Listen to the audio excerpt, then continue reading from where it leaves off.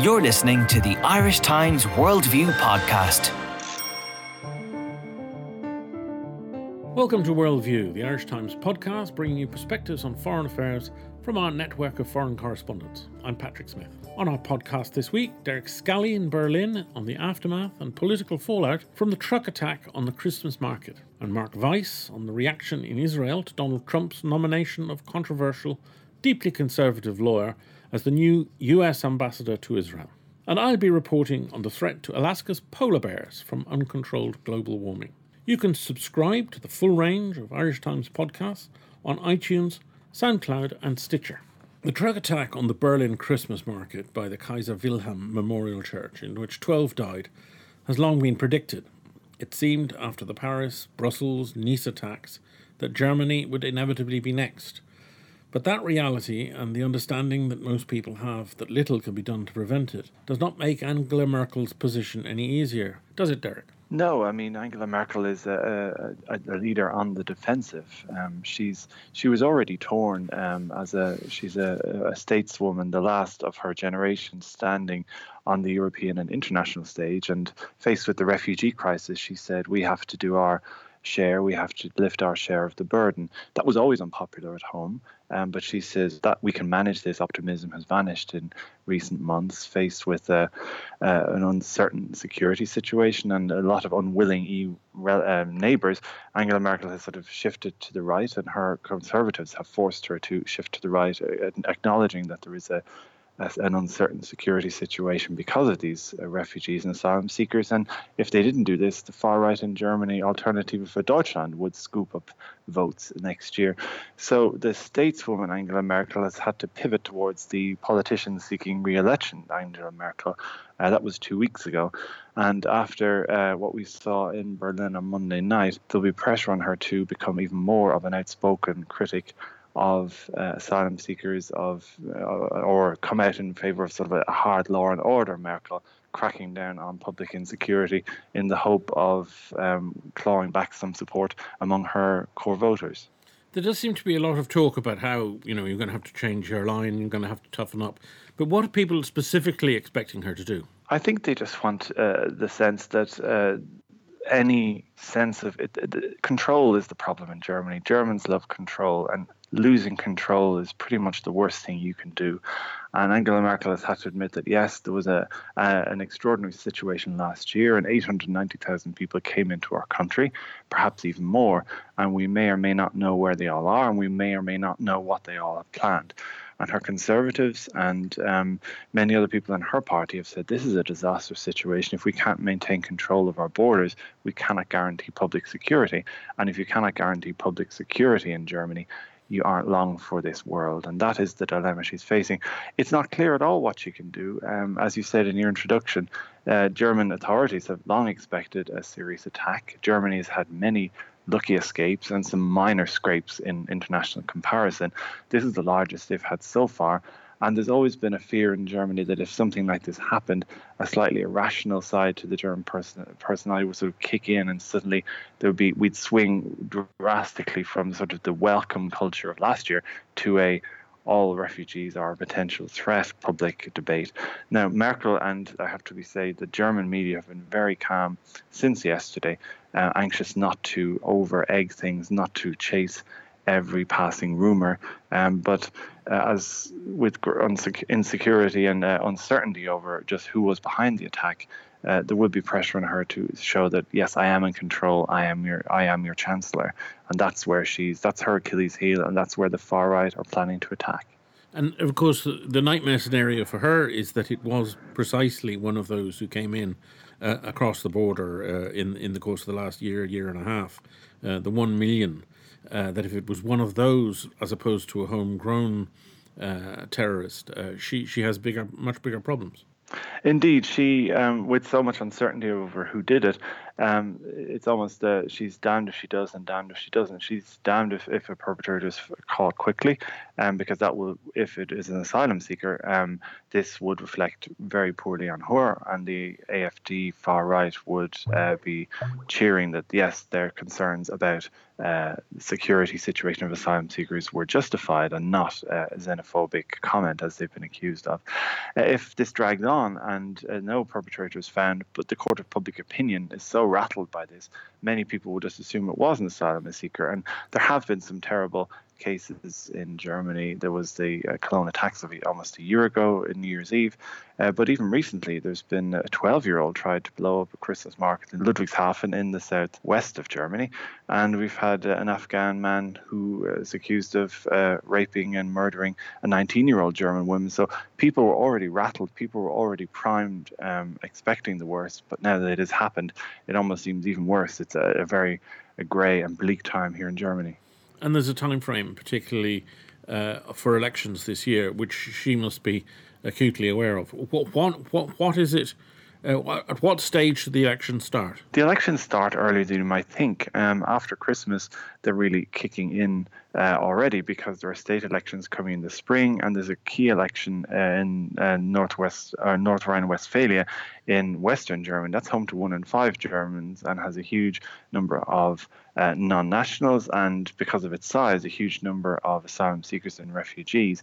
So the AfD is hoping to score very strongly there, and the CDU has always been traditionally weak in this state.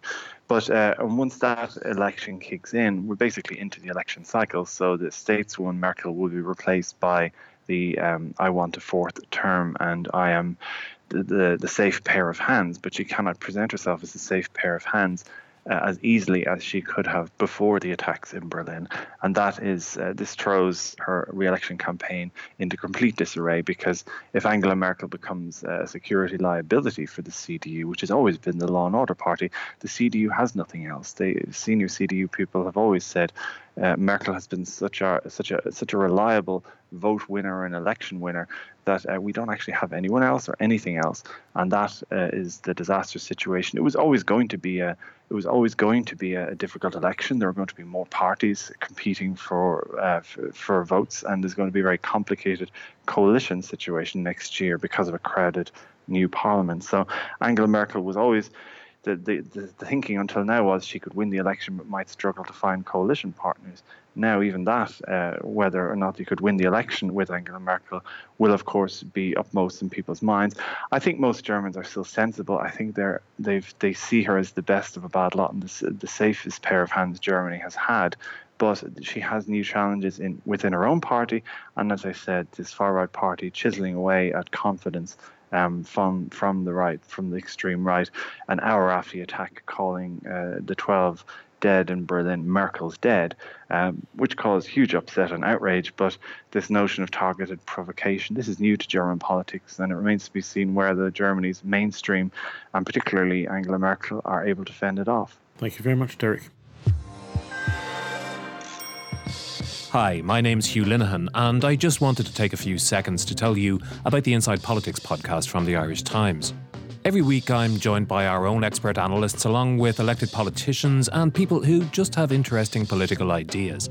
If you're interested in how the system works, how it could be made better, and what effects politics really has on your life, join me every Wednesday for Inside Politics. You can find it on irishtimes.com/podcasts or on your preferred podcast app. Last week, Donald Trump announced his nominee for US Ambassador to Israel, David Friedman. He's a bankruptcy lawyer who's been closely involved in the Trump election and is well known in the US Jewish circles for his advocacy of far-right positions on Israel. He's opposed to long-standing US positions, backs illegal settlements, opposes a two-state solution, and he wants to move the US embassy to Jerusalem from Tel Aviv. Mark Weiss, how's this nomination been greeted by Israelis? This is pretty strong stuff. Friedman's even to the right of Benjamin Netanyahu. Exactly. He's certainly a different mode than any other US ambassador to Israel in the past. We've had many Jewish ambassadors, and of course all of them pro-Israel, reflecting Washington's traditionally very close ties with Israel. But we've never had an ambassador that has been so directly linked with the right wing of Israel. He is an Orthodox Jew, speaks Hebrew. He has made very public statements in favor of Jewish settlements. He's been involved in fundraising in the U.S. for a settlement of Bet El, just outside Jerusalem. And he's very clearly, if you placed him on the Israeli political map, as you said, clearly on the right. Now, what is the significance of moving the embassy to Jerusalem? It's a very toxic issue there, isn't it? It has, and we've had numerous American politicians in the past pledging to move the embassy from Tel Aviv to Jerusalem. Of course, when they get into power, they change their tune, and all of them have signed every 6 months a waiver from moving the embassy, claiming that this would not be in American national interest. However, it seems all the indications are certainly that Donald Trump is serious about this, and he may become the first president to actually push this through. Of course, this would cause great anger in the Palestinian circles, and indeed the entire Muslim world and the Arab world, of course. Jerusalem issue is probably the most sensitive between Israel and the Palestinians, and will only be decided, of course, as part of an overall framework of bilateral negotiations between the two sides. The Palestinians would argue that a decision by the U.S. to move the embassy to Jerusalem would prejudice this and would be an indication that the U.S. supports Israeli sovereignty over Jerusalem as a whole. Although, of course, I'm sure the U.S. would argue that moving the embassy does not imply U.S. support for Israeli sovereignty or would prejudice future talks. And there's a considerable degree of international solidarity with the position that Tel Aviv must remain the capital until final talks. The entire international community has taken the position that until the borders of Jerusalem are decided between the parties, then all the embassies, for the moment, will remain in Tel Aviv. That's why a move by America would be such a dramatic move. It would change the status quo that's existed, forever, in fact. It would remain to be seen if other countries would follow such a dramatic move, if indeed it takes place. Of course, that remains to be seen. Now, the Israeli press has started to pick sites for a possible embassy. There are a number of sites in Jerusalem, all in the south of Jerusalem, in or around the neighborhoods of Talpiot and Anana, or of course, the Americans could. I was speaking last night to a leading Republican campaigner who lives in Israel. He said the simplest move would be to just convert the U.S. consulate. The consulate has two buildings here in Jerusalem, one in West Jerusalem, one on the border between West and East Jerusalem. Simply just convert the existing buildings into an embassy. He said it's very simple, and he believes Trump will go ahead and do it. Now, the American government has for some time supported the idea of a two-state solution in the region, Israel and Palestine. Friedman has opposed two-state solution, and there's also an attempt by the Americans over the last years to be seen as an honest broker for talks, trying to position themselves somewhere between the Palestinians and the Israelis. Both of those fairly important strategic positions would seem to be blown out of the water by Friedman's point. That's why the victory of Donald Trump could create a whole new ballgame here. There's certainly excitement on the right wing within Israel that we're talking now about nothing less than a new historical reality. The leader of the Jewish Home Party, the right-wing party within the coalition, which is to the right of the Prime Minister Benjamin Netanyahu's Likud, he's already said quite clearly that the election of Trump creates a situation when we can now take off the political agenda, this two-state solution. And he's even gone further, and he is proposing that Israeli policy now is openly to annex part of the West Bank. The West Bank is divided at the moment into areas that are under Israeli control, under Palestinian control, and Area B, which is in the middle, which is under Palestinian control but Israeli security control. So Naftali Bennett, the leader of the Jewish Home, is now proposing that Israel push for annexation of Area C. That's basically all the Jewish settlements. And he wants this to be Israeli policy, and he wants the Prime Minister, Netanyahu, to push for this when he meets with Donald Trump. The Prime Minister, of course, is not yet committed to that. He's still speaking, at least publicly, in favor of a two-state solution. But it might be now time for change as far as certainly the right in Israel, and not only on the Palestinian issue. Even more important, I think, for the Prime Minister is the question of the Iran nuclear deal, which, as you remember, was pushed through by President Obama at the head of the international negotiators with Iran. Israel opposed this. Prime Minister Netanyahu opposed this bitterly. Israel now sees an opportunity to change this. And Donald Trump has also spoken very clearly against the Iran nuclear deal. He said it was the worst deal America's ever signed. So certainly Netanyahu will be seeing this as a top priority. And tell me, is there any clarity about the role that was speculated for Jared Kushner, Trump's son-in-law? Trump's Jewish son-in-law, very pro-Israel, again linked with a number of philanthropic pro-Israel charities. He is just another of the team close to Trump that indicates, as far as Israeli leadership is concerned, that a significant change has taken place in the Washington elite, probably beyond the wildest dreams of the Israeli right wing, and now will be an opportunity to create a new historical relationship between Washington and Israel. And particularly Israel's looking, I think, or the right wing in Israel is looking for a hands-off approach, that it won't be, as we've seen in the past, of Israel carrying out policies that's condemned by the international community, led by Washington. We're now looking to the possibility that the new administration will coordinate possible actions with the Netanyahu government, and no longer will we be hearing almost every week condemnation from Washington of what Israel is doing or contemplating.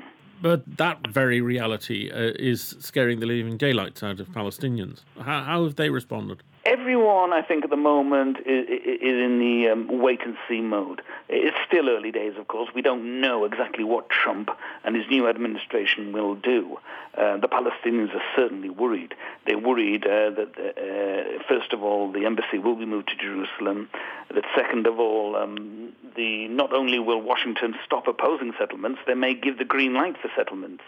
Israel Defense Minister Victor Lieberman wants to renew the pledge of the late President Bush made to the Israeli Prime Minister Ariel Sharon, that gave Israel the green light to build within the existing large settlements. He wants that again on the table. And again, the Prime Minister has to decide what exactly Israeli policy will be vis-à-vis the new administration. And of course, there's the very interesting question of Syria as well. Israel has very important interests on how the Syrian civil war plays out. The last thing Israel wants is Iranian and Hezbollah influence in Syria, and particularly on the Golan Heights. And Israel will definitely be pressuring the new Trump administration that if some kind of deal is struck between Washington and Moscow, then Israeli interests, as I've just noted, will be taken into consideration. So it's all early stages now. There's contacts between security officials and intelligence officials between in the new Trump administration and the Netanyahu government. And so far, as far as Israel is concerned, the signs are very promising. Thank you very much, Mark. And finally, the recent visit by a New York Times journalist to a remote Alaskan village to investigate the plight of polar bears has brought back memories of a trip I made shortly after I arrived in the US as this paper's correspondent. Go as far from Washington, D.C. as possibly you can, the editor told me, and I did. In the summer and autumn, when the days still outlast the nights, there are polar bears everywhere. They lounge on the sand beside the sea, stroll the beach with cubs, play in the surf, forage on the fringes of the village. At night, the bears steal into town, making it dangerous to walk around without a firearm or bear spray. They leave only reluctantly, chased off by the polar bear patrol with firecracker shells and spotlights. I visited Kaktovik in 2001, a tiny Alaskan village of 60 homes, 250 miles north of the Arctic Circle, 100 miles north of the village of North Pole. Its population, 260, has not changed. The village is pressed up against the Beaufort Sea on a strip of tundra that links it to the north slope of the mighty Brooks Range of mountains. It was also visited yearly, and briefly then, by up to 20 or 30 polar bears, usually after a whale kill. They would pick clean the bones after villagers had finished with the carcasses and stored meat for the winter. I tried the blubber after dinner at the tiny Waldo Arms Hotel. It had a rubbery consistency and a taste that I would not recommend, but it stores well.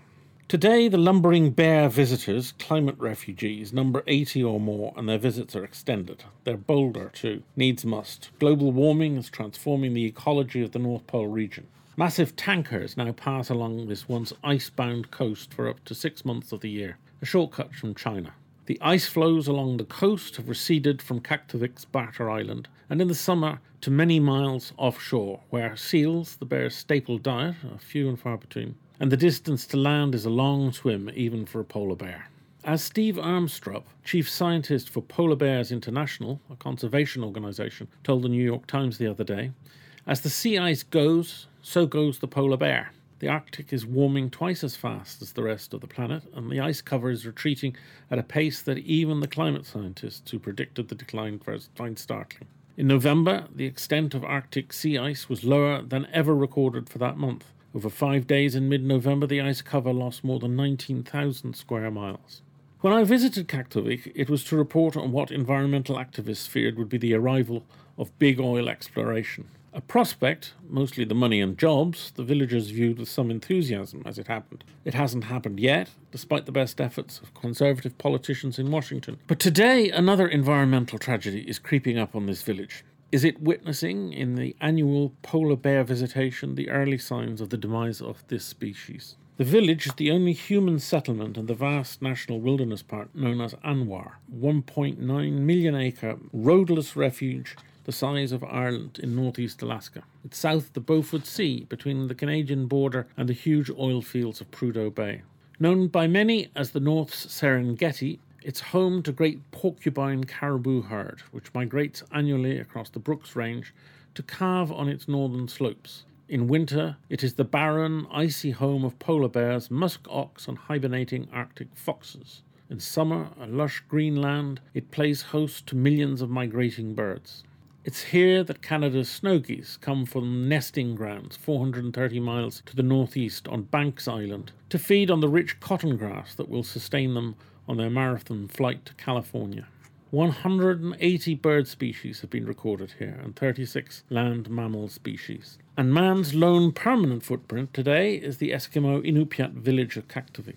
The villagers survive on a subsistence of hunting caribou, muskox and Dall sheep, and on their quota of 3 whales a year. Their existence is guaranteed by subsidies from Alaska's oil wealth. Polar bears are in trouble, and experts have predicted that the numbers will decrease with continued sea ice loss. A 2015 assessment for the International Union for Conservation of Nature's Red List projected a reduction of more than 30% in their numbers by 2050, not least those in the population in the Beaufort Sea. Researchers say the proportion of them choosing to spend time ashore has trebled. Bears are going into the winter skinnier and in poorer condition. They're also smaller and older, and younger bears are less likely to survive than in the past. I remember meeting in Kaktovik a wilderness guide and hunter, Robert Thompson. No Jack London, no dog sleds, but a high-powered rifle and a snowmobile. He was then one of the few opposed to the oil development.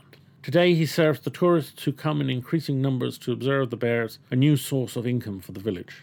He's watched the bear numbers grow. They never used to come into town, or maybe occasionally, like once a year or so, Thompson told the New York Times. Now they're in town every night. They're no threat to humans now, but if their food supplies continue to dwindle, the relationship with man may change. Pickings from a few whale carcasses are no real alternative to the seals they once fed on. As global warming accelerates and the pack ice recedes, the future for the bears does not look good. Quote, "The bears are not here because we hunt whales," Thompson says. "They're here because their habitat has gone away and it's several hundred miles of open water out there. Kaktovik may be witnessing the sad beginning of the end of this wonderful species."